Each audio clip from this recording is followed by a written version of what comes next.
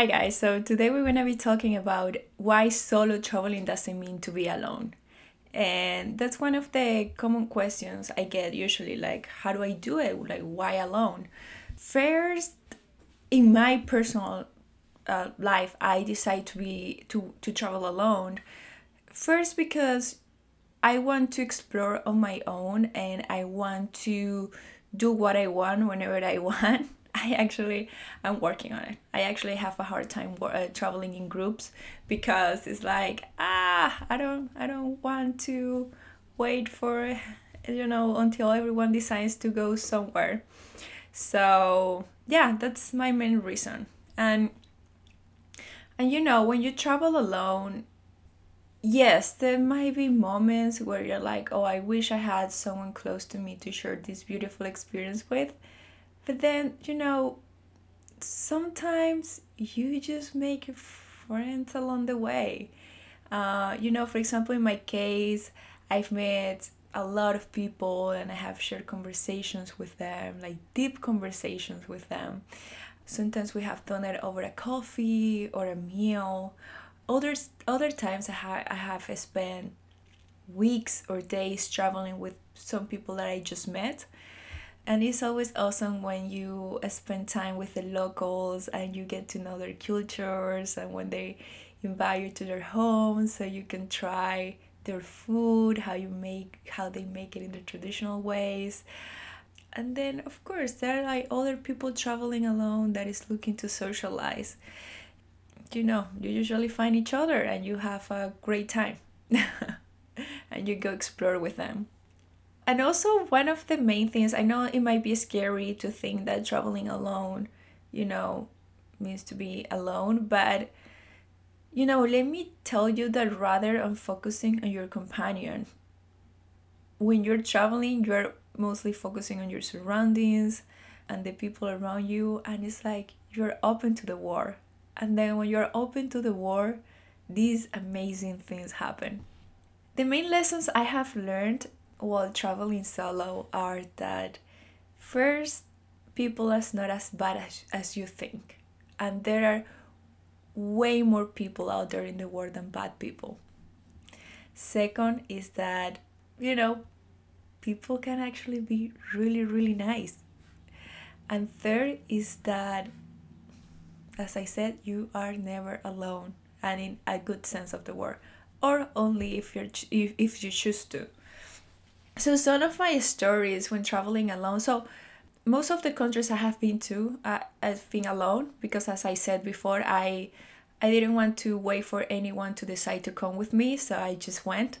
And I remember my first country traveling solo was Colombia, and I love Colombia so much for many reasons. But like the first one is that their culture is so similar to mine, to the Venezuelan one. But anyways, I remember I made a German friend, and it's like it was really nice because we were helping each other in the sense that he was a guy, so in a sense that because he was a guy, he was protecting me, and then also he didn't speak Spanish, but I spoke Spanish, so we help each other in that sense.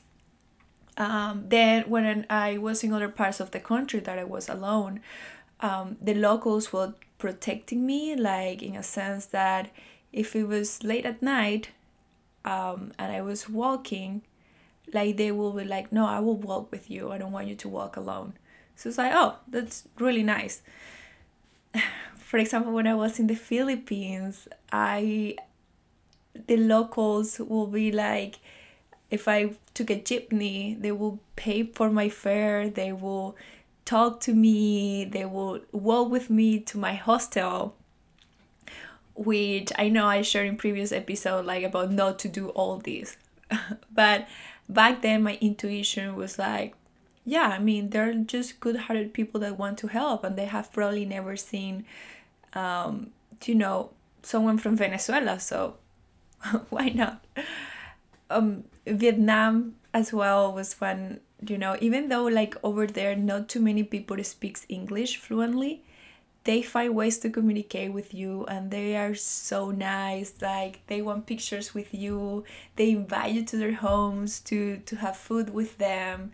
They don't let you pay for anything, which is kind of strange because it's like, it's okay, I can pay for it, but I'm like, no, no, no, no, we pay.